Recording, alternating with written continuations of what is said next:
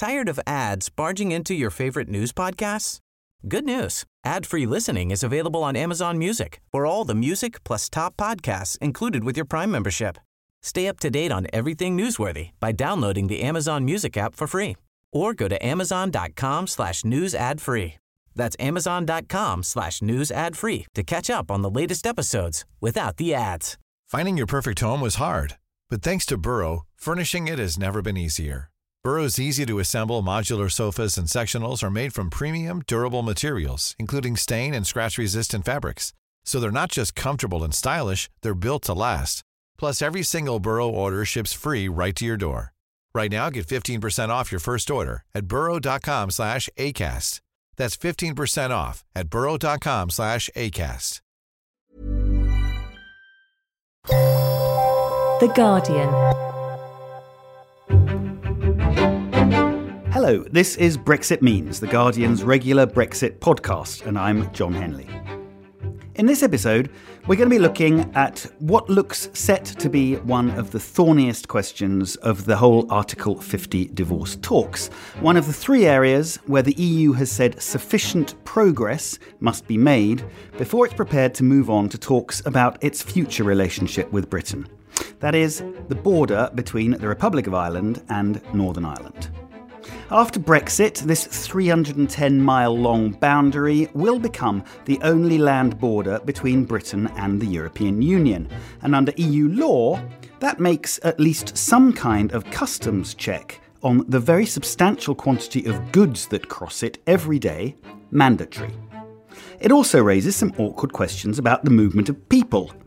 If the current common travel area between the UK, Northern Ireland and the Republic is preserved, there would be nothing, in principle, to stop EU nationals travelling through Ireland into the UK after Brexit, and that's hardly compatible with taking back control of migration.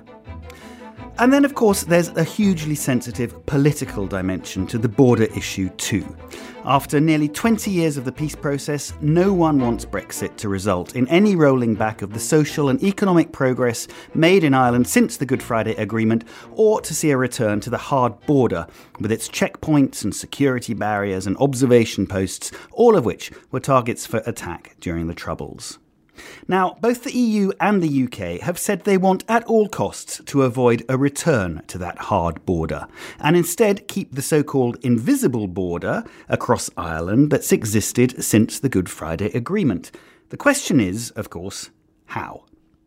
Britain has called for as frictionless and seamless a border as possible, with waivers for people and goods crossing between Northern Ireland and the Republic, technology aimed to eliminate physical border checks, and Britain taking full responsibility for monitoring the border and even collecting EU customs duties. And those are plans that the EU quite recently has dismissed as fantasy and magical thinking. So, what are the issues around the border? How might they be resolved? And how likely is this whole question to poke a stick in the wheel of the whole Brexit process? With me to discuss all this are in the studio The Guardian's Brexit correspondent Lisa O'Carroll, who's written a great deal about this question, and on the line, Ruth Taillon from the Centre for Cross-Border Studies, and Martina Anderson, a Northern Irish MEP for Sinn Féin. Welcome to all of you. Can I start with you, Lisa, by asking you first to describe what the border is actually like at the moment? How does it work? What does it look like? And why does it matter to the Republic that it continues to work as smoothly as it does now? Well, at the moment, it is invisible. If you travel from the Republic to Northern Ireland, there is absolutely nothing to distinguish between the south of the border and the north, apart from yellow markings on the road on the south changed to white, and that is about it. The other interesting things about the physicality of it, it is not, as the Irish ambassador recently remarked, it's not like the Rhine. There's no natural border, there's no river partitioning the 6 counties from the 26. So in some places, particularly over to the east, it goes up and down, a bit like you can imagine the pulse being shown on monitoring a hospital. So if you can imagine somebody who's travelling from a town like Monaghan to Dundalk to work, they may cross the border 4 times. So it creates big challenges for the movement of goods, but also for people who commute. Do you know how many people do commute? Something like 40,000 commute. Okay. I mean, there's a huge trading relationship, and basically since peace agreement in 98, essentially what's happened is industry has consolidated, particularly in agriculture. So you have a huge amount of cross-border co-production. So you might have dairy or meat products going down to, south of the border to a processing plant, say milk made into infant formula or dried powder for cream for ice cream products, etc. And going back up to the north, maybe packaged there, and then coming back down to Dublin and sent across to the Irish Sea from Dublin port. So yeah, it's absolutely seamless and flourishing as a result of peace. And a lot of people, it's fair to say, whose livelihood would be very severely impacted if it were not to work as it works as it does today. Yeah, and the Irish economy is definitely already been impacted. The drop in sterling has reduced revenues, and lots of Irish businesses that export to Britain. It's very tangible. Yeah, I mean, we have actually seen a number of mushroom farms go out of business just because of the sterling differential. So, I mean, that's a very early impact. But exactly. Yeah, Martina, voters in Northern Ireland voted to remain in the referendum last summer, didn't they? Looking at the North's economy and you know, the practicality of people's day-to-day lives, do you recognise what Lisa's saying about the Republic? I mean, how big a factor for the people of Northern Ireland is this invisible border? It's absolutely massive. Brexit is a disaster for Ireland, just like partition was. And the reason why there is no physical border, because the 6 counties is a Mickey-uppy place, that was created as a consequence of petition so that there would be an inbuilt majority, but that's another topic. We don't have a physical border because there are, in fact, 177 border crossings across the artificial created border of Ireland, and there's 177 HGVs and 208,000. That's 177,000 and 208,000 light vans cross that border every day. 30,000 people cross the border every day to work or to study. There's 110 million people cross the border that is artificially created annually. This is a disaster for the people of Ireland, and 56% of the people of the north of Ireland voted to remain within the EU. And given the British paper, the most recent paper on the 16th of August, states that the British government claims that it is going to uphold the Good Friday Agreement in all of its parts.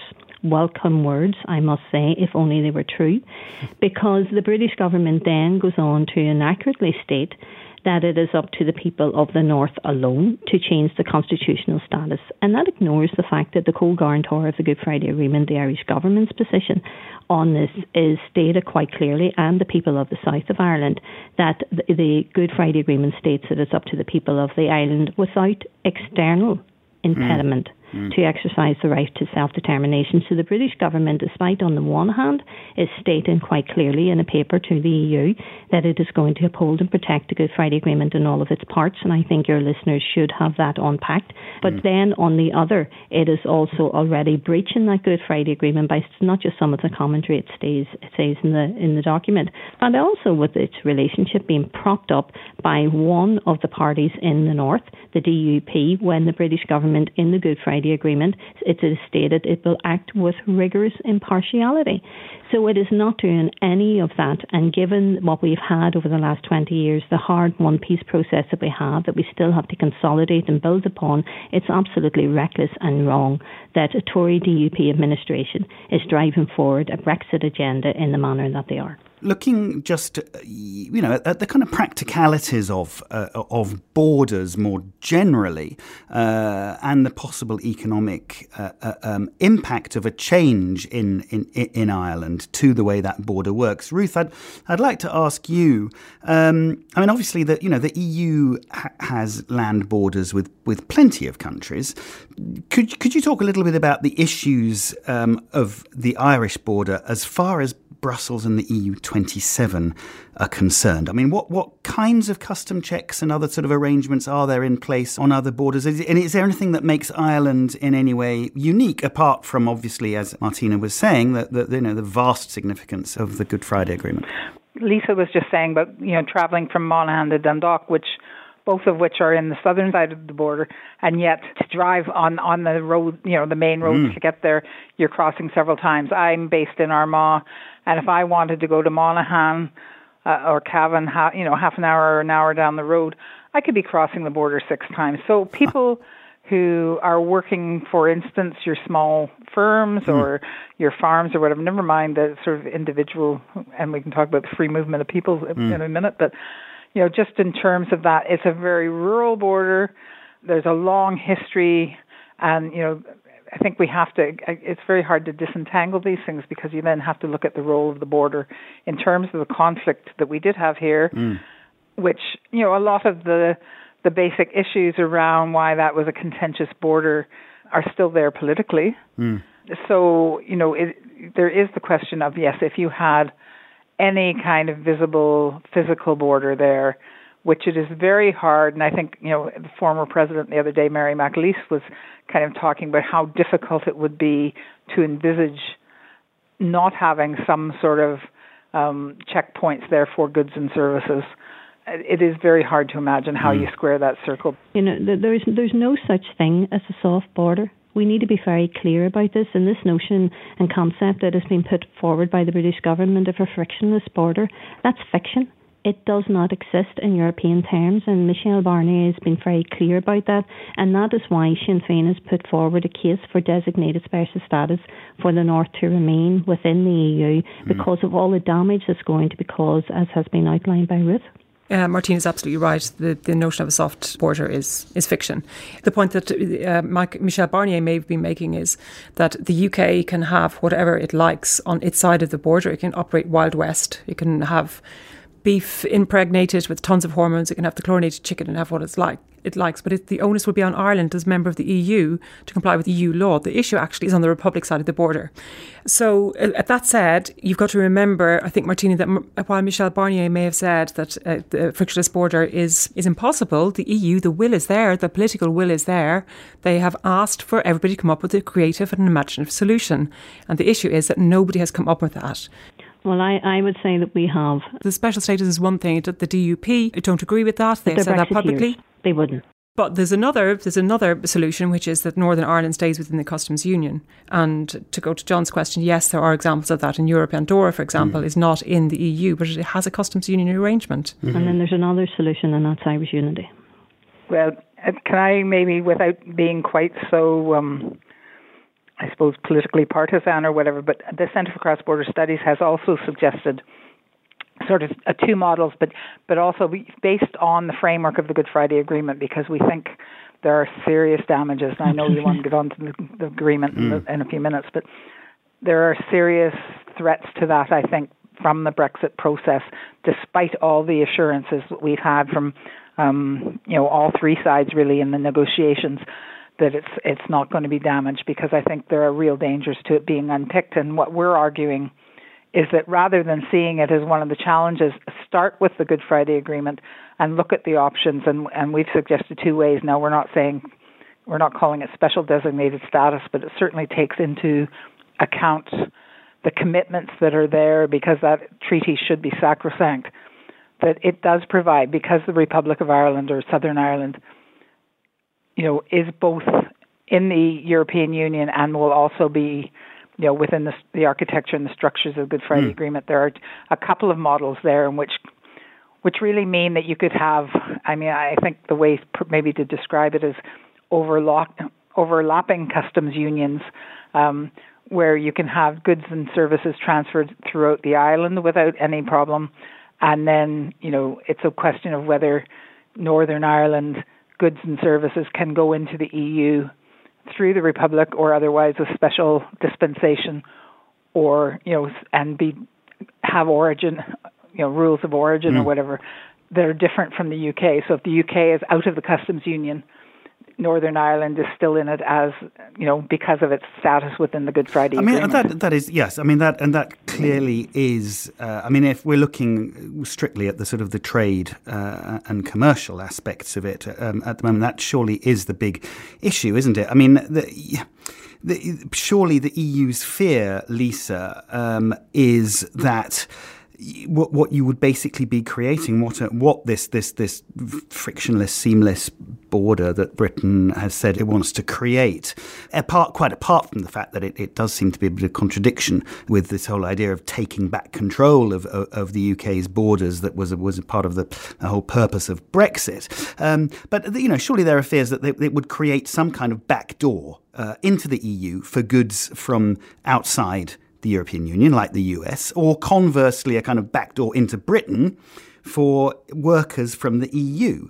Could you just run us through quickly what the British government's proposals actually are for squaring that circle? Well, they haven't squared the circle because the circle can't be squared. What they have suggested is that companies that employ fewer than 250 people, small companies, will be exempt from customs control, and that you would have trusted trader status for big companies, say the Tesco, Marks and Spencer, Guinness, which has operations in Belfast and in Dublin, etc. And that operates now, say, in Dover. You don't have random customs checks for smuggled goods for the big brand companies because they have this trusted trader status. It also exists on the Mexico-USA border. However, how can you police that? How can that be regulated? Because goods and services, particularly agricultural goods, have to comply with veterinary standards, rules of origin on the product. How can those be policed? The EU would want those policed by the European Court of Justice, which is not in Theresa May's Brexit plan. In terms of people, the common travel area exists. It's not just between Ireland and the UK. It also includes Channel Islands and the Isle of Man. And the interesting thing is in the Northern Ireland position paper, there's a slight change that the position up to now, the wide assumption is that it means that anybody who travels from the UK to Ireland or vice versa does not have passport controls. So that could be an EU citizen, it could be a third country national.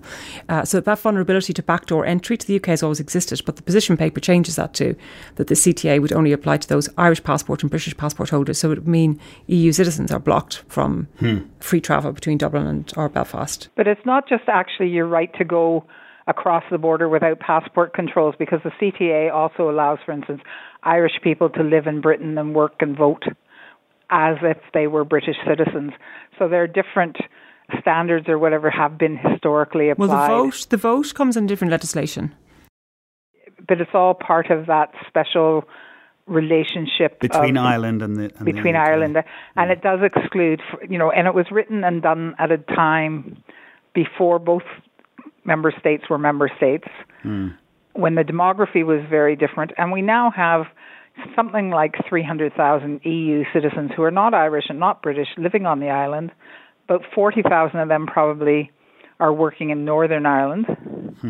So there's a whole issue around that. And Theresa Villiers, for instance, who is one of the very hardline Brexit, pro-Brexit people, who was also a former Secretary of State here, she has said on several occasions, well, it doesn't matter because EU citizens are very welcome to come as tourists, and then they just won't be allowed to work or use services or live here.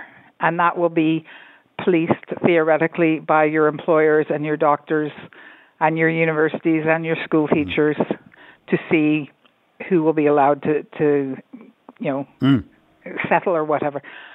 And I think it's true that they don't really mind how many EU citizens we stockpile here as long as they're not going to get into Britain.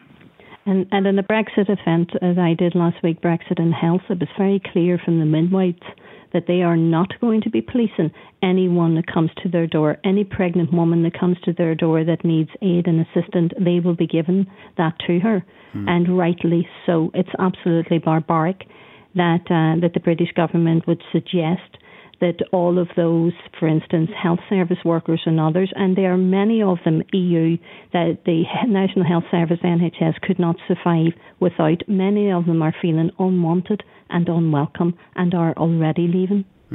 I think, on the freedom of movement across the border, there's widely held view is that in practice, the back door, it already exists and you don't have very many numbers. You're talking about hundreds of people who are stopped either in Belfast or in Dublin or in Wexford, who might be unlawful immigrants. Say, for example, a few years ago, there was a pilot scheme run between the British and Irish immigration authorities on applications for asylum from Nigeria, and they found that 500 of 1,700 applications made in Ireland were from people who had already been rejected in the UK.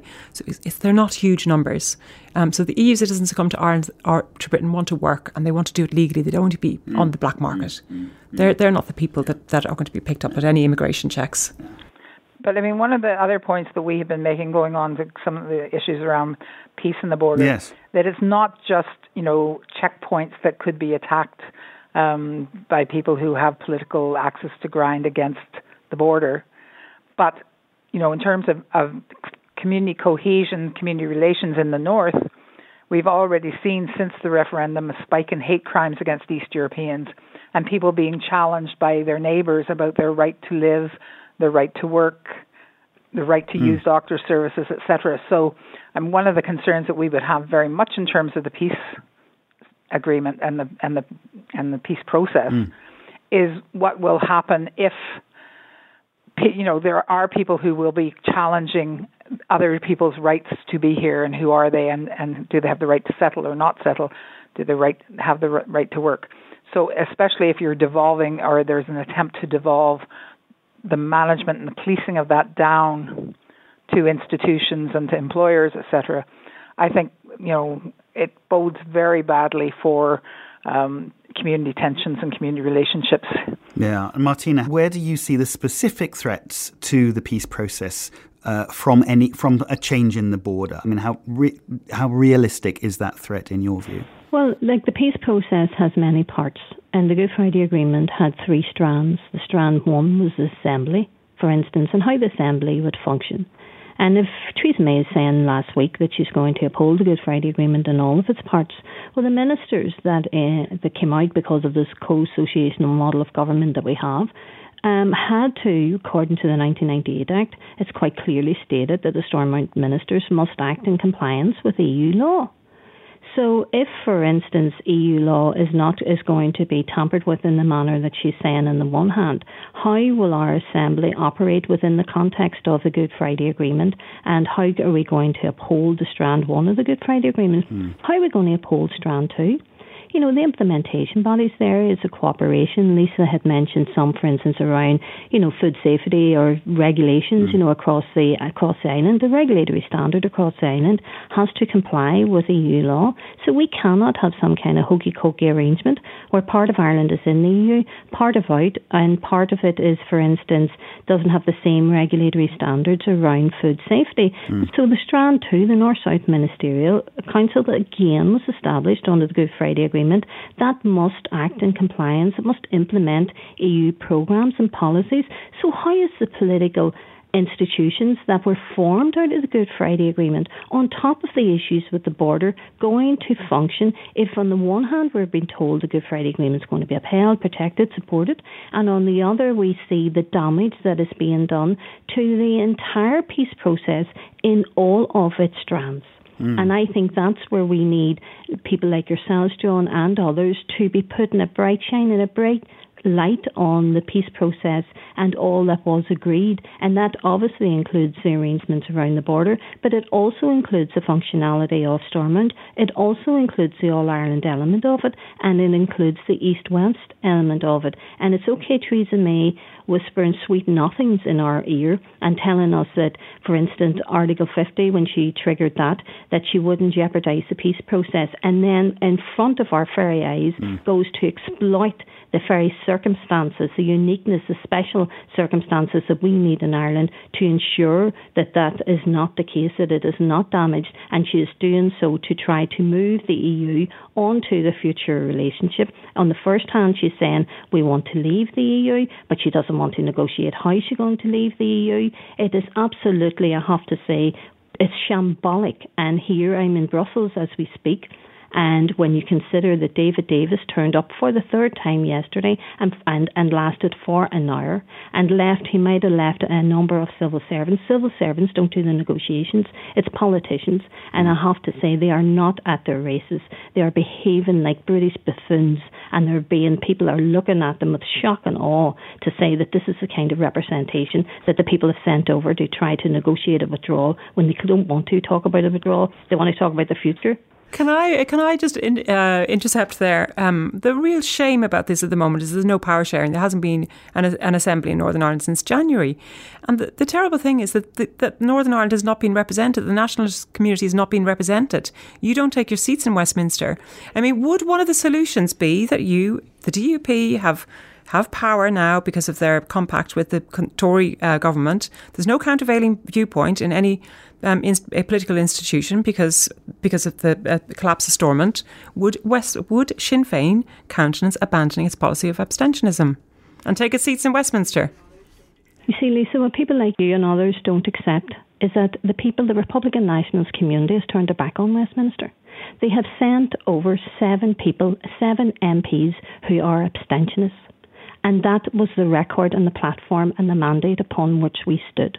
People are looking to the Irish government and to Europe to protect them because they know that the British government will not, and nor do we feel that we should be interfering in laws that are going to affect England or anywhere else in Britain, and we would like them not to be interfering in ours. So it was very, very clear, and you shouldn't disregard the hundreds of thousands of people who voted for Sinn Féin for that particular reason. So we will not be changing our position on abstentionism. The people voted very, very clearly. But it's not just about what is the question of Sinn Féin going to do about this. I can stand on the record what I have been doing and what we have been doing as Sinn Féin MEPs over here. Hence the reason why the European Parliament voted overwhelmingly to preserve and protect the Good Friday Agreement in all of its causes. Not one mention of the Good Friday Agreement was raised in Westminster. Not even the word GFA was put in to its bill when it was going through before it triggered Article 50. And so you can see what we have been doing in the European Parliament. We are on the side of on the table that matters, and that's the side of the table that we believe is going to preserve and protect the Good Friday Agreement in all of its parts and the people of Ireland. So the only solution... The only solution for you is for Northern Ireland to have some kind of special status within the European Union. Well, we have presented a case, John, to that effect. And can I say that we need an executive established tomorrow? And Sinn Féin is willing and ready to get an executive established based on good governance. And what you wouldn't want your people in your community or in your country to have is a government that is going to allocate resources based on creed and not need. You shouldn't insist that the people of the north of Ireland should be should actually be subjected to that. Martin McGuinness stretched himself like no other politician had done to try to make this work, and the DUP said he was playing chicken. So we are where we are. We need to get it back, but we need to do it based on good governance, equality and respect for all in our society. And I am sure that, Lisa, that you and others would support that. Ruth, where do you see the solution? I mean, is this a completely intractable problem? Well, it is very hard to see how the positions of the European Union and the Irish government can be reconciled with some of the positions that the British UK government is putting forward. I mean, I wouldn't use the terminology special status within the EU because I think it sometimes can be misunderstood in translation, sometimes in European circles. Mm-hmm. But I think it is absolutely essential that the special circumstances of Ireland and Northern Ireland and Southern Ireland are recognised particularly in terms of the peace process, but also because aside from Gibraltar, which is a very, very hard border, we do have the only land border. It is a unique border in the sense of its openness and its rurality, but also the history of difficulties around it when it was tried to be closed. And even with it the way it is, there's certainly issues around, for instance, around smuggling. Those will be off the chart if that status of that border changes. but also the livelihoods of people who live and work here, because, I mean, as you talked about earlier, the economy is very integrated, but people's lives are very integrated, especially around the border region. People cross that border every day, and some people's properties are split by the border. Yes, yeah. You know, so it does need looked at. And going back to something Martina was saying earlier about the Good Friday Agreement, the Northern Ireland Act of 1998, which was, you know, brought in to implement the agreement, it actually references specifically the European Court of Justice. Exactly. And people can sort of say, oh, that doesn't really matter, it's just a technical, you know, we'll do a little amendment or tweaking here and there. But as soon as you start going into things like the agreement or the legislation around that and start picking that apart, given the political problems we have here, where we don't have consensus and we don't have even a functioning government to give people's voices, and make sure that the devolved regions. But going back, you know, to the time of the referendum, not only was Northern Ireland not taken into account, the devolved regions were not taken into account, and they're very specific circumstances, because I know Scotland has similar issues around the need for a differentiated immigration policy, for instance. And that's something else we would be recommending that gets looked at and could be done even with whichever way Brexit goes, really. Yeah. But, you know, we do have very different conditions here. We do have different populations. And certainly, especially given the dependence on agriculture, you know, today's Guardian had a very long article about the food chains and things in Britain. Yes. For us, that's even more acute because agriculture is so much more important. And losing, for instance, the rural development policies that we have with the European programs, you know, the big North American models of agricultural production do not suit here. Mm-hmm.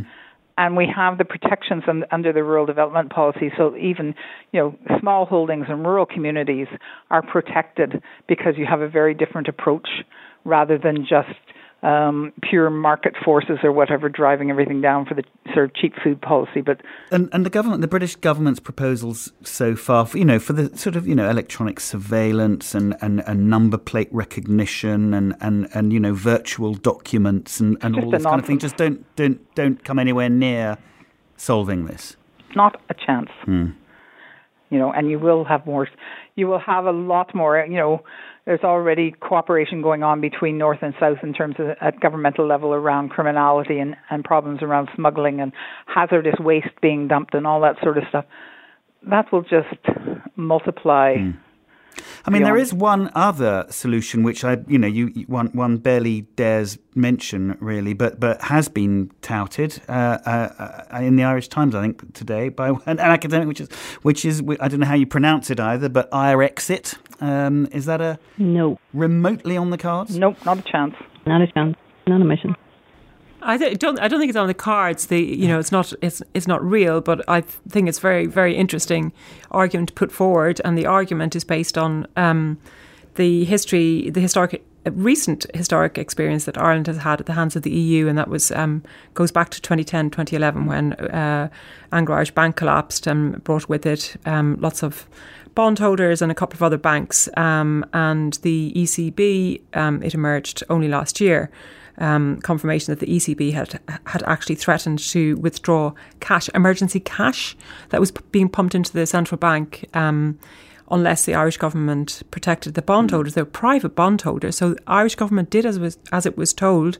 It was well behaved to protect the euro, but it's the taxpayers who were left on the hook for it, and that has left a very, very nasty taste in people's mouths. And what Ray Kinsella, the professor in economics at UCD, is arguing today is that yes, you don't have to refight that battle, but you have to learn from the past. And his point is, and a point made by a former ambassador called Ray Bassett also, is that the EU is skewed towards the surplus countries, the big countries. Ireland is a peripheral nation, and no matter how well it behaves, that the EU at the end of the day will not be advocating for Ireland, and it might have a solution imposed on it. And also, purely and simply, that the Irish and British economies are so closely linked that it might just in the end prove impossible. Yes, that neighbourly trade interests are the same. That is the Remainers' argument to stay within the EU, is that Britain's best interests are its trade relations with its neighbours in Europe.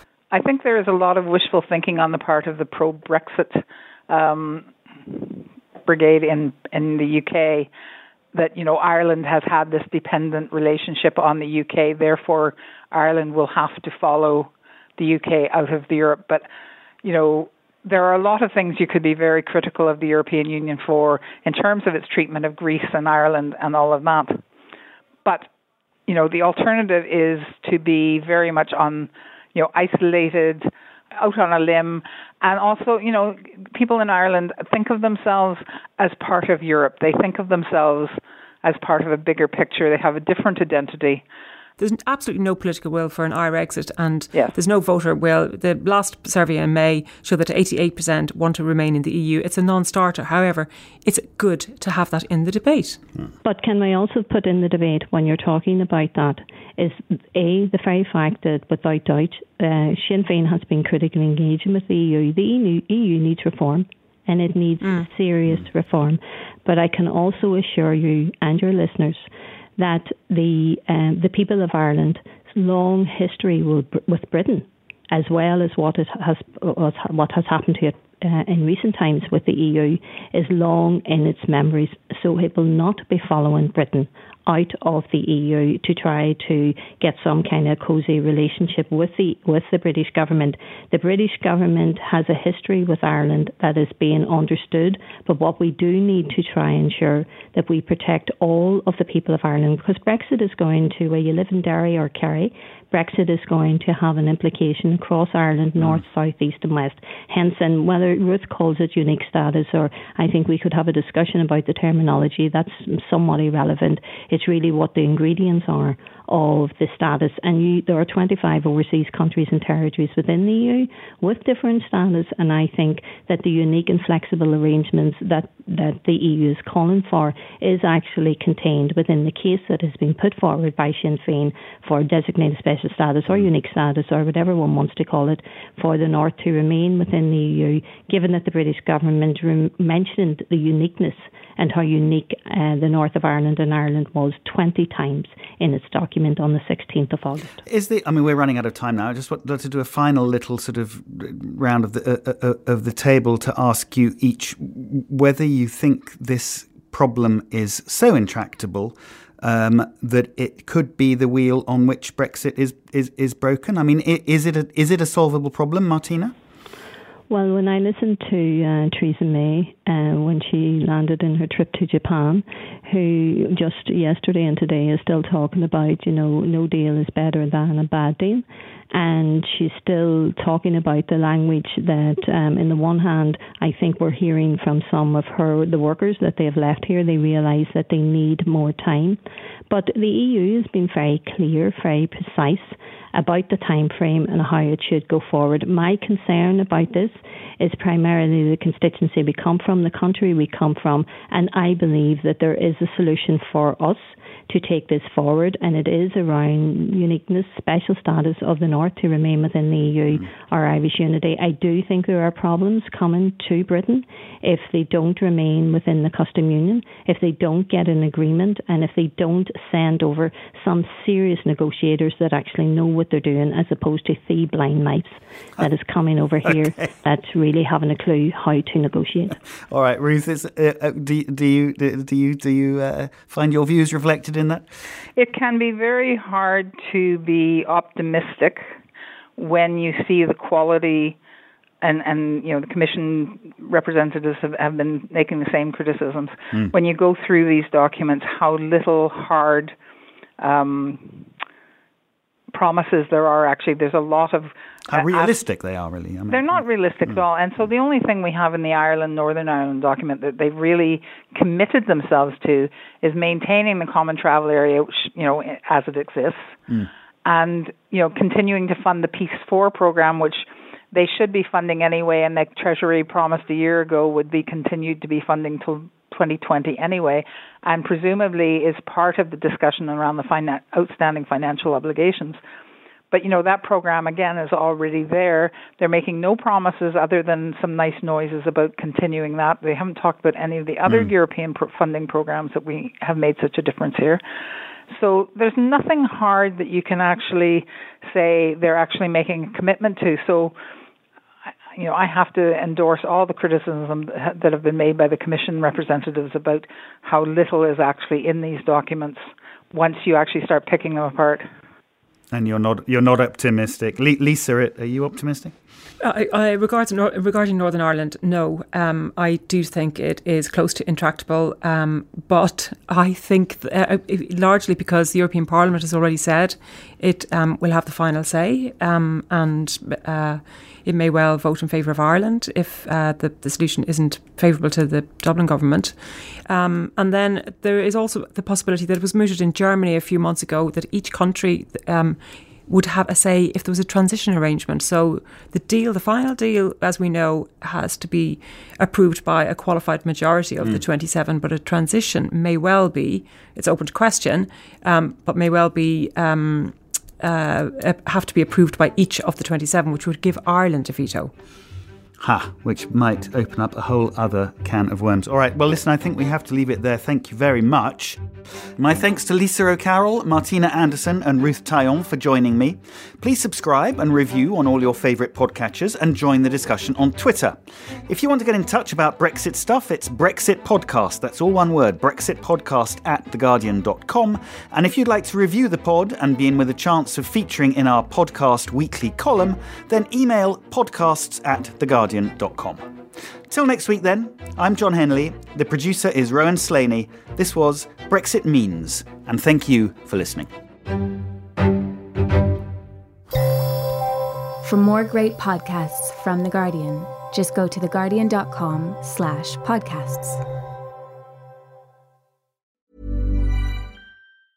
Tired of ads barging into your favorite news podcasts? Good news. Ad-free listening is available on Amazon Music for all the music plus top podcasts included with your Prime membership. Stay up to date on everything newsworthy by downloading the Amazon Music app for free or go to amazon.com/news ad free. That's amazon.com/news ad free to catch up on the latest episodes without the ads.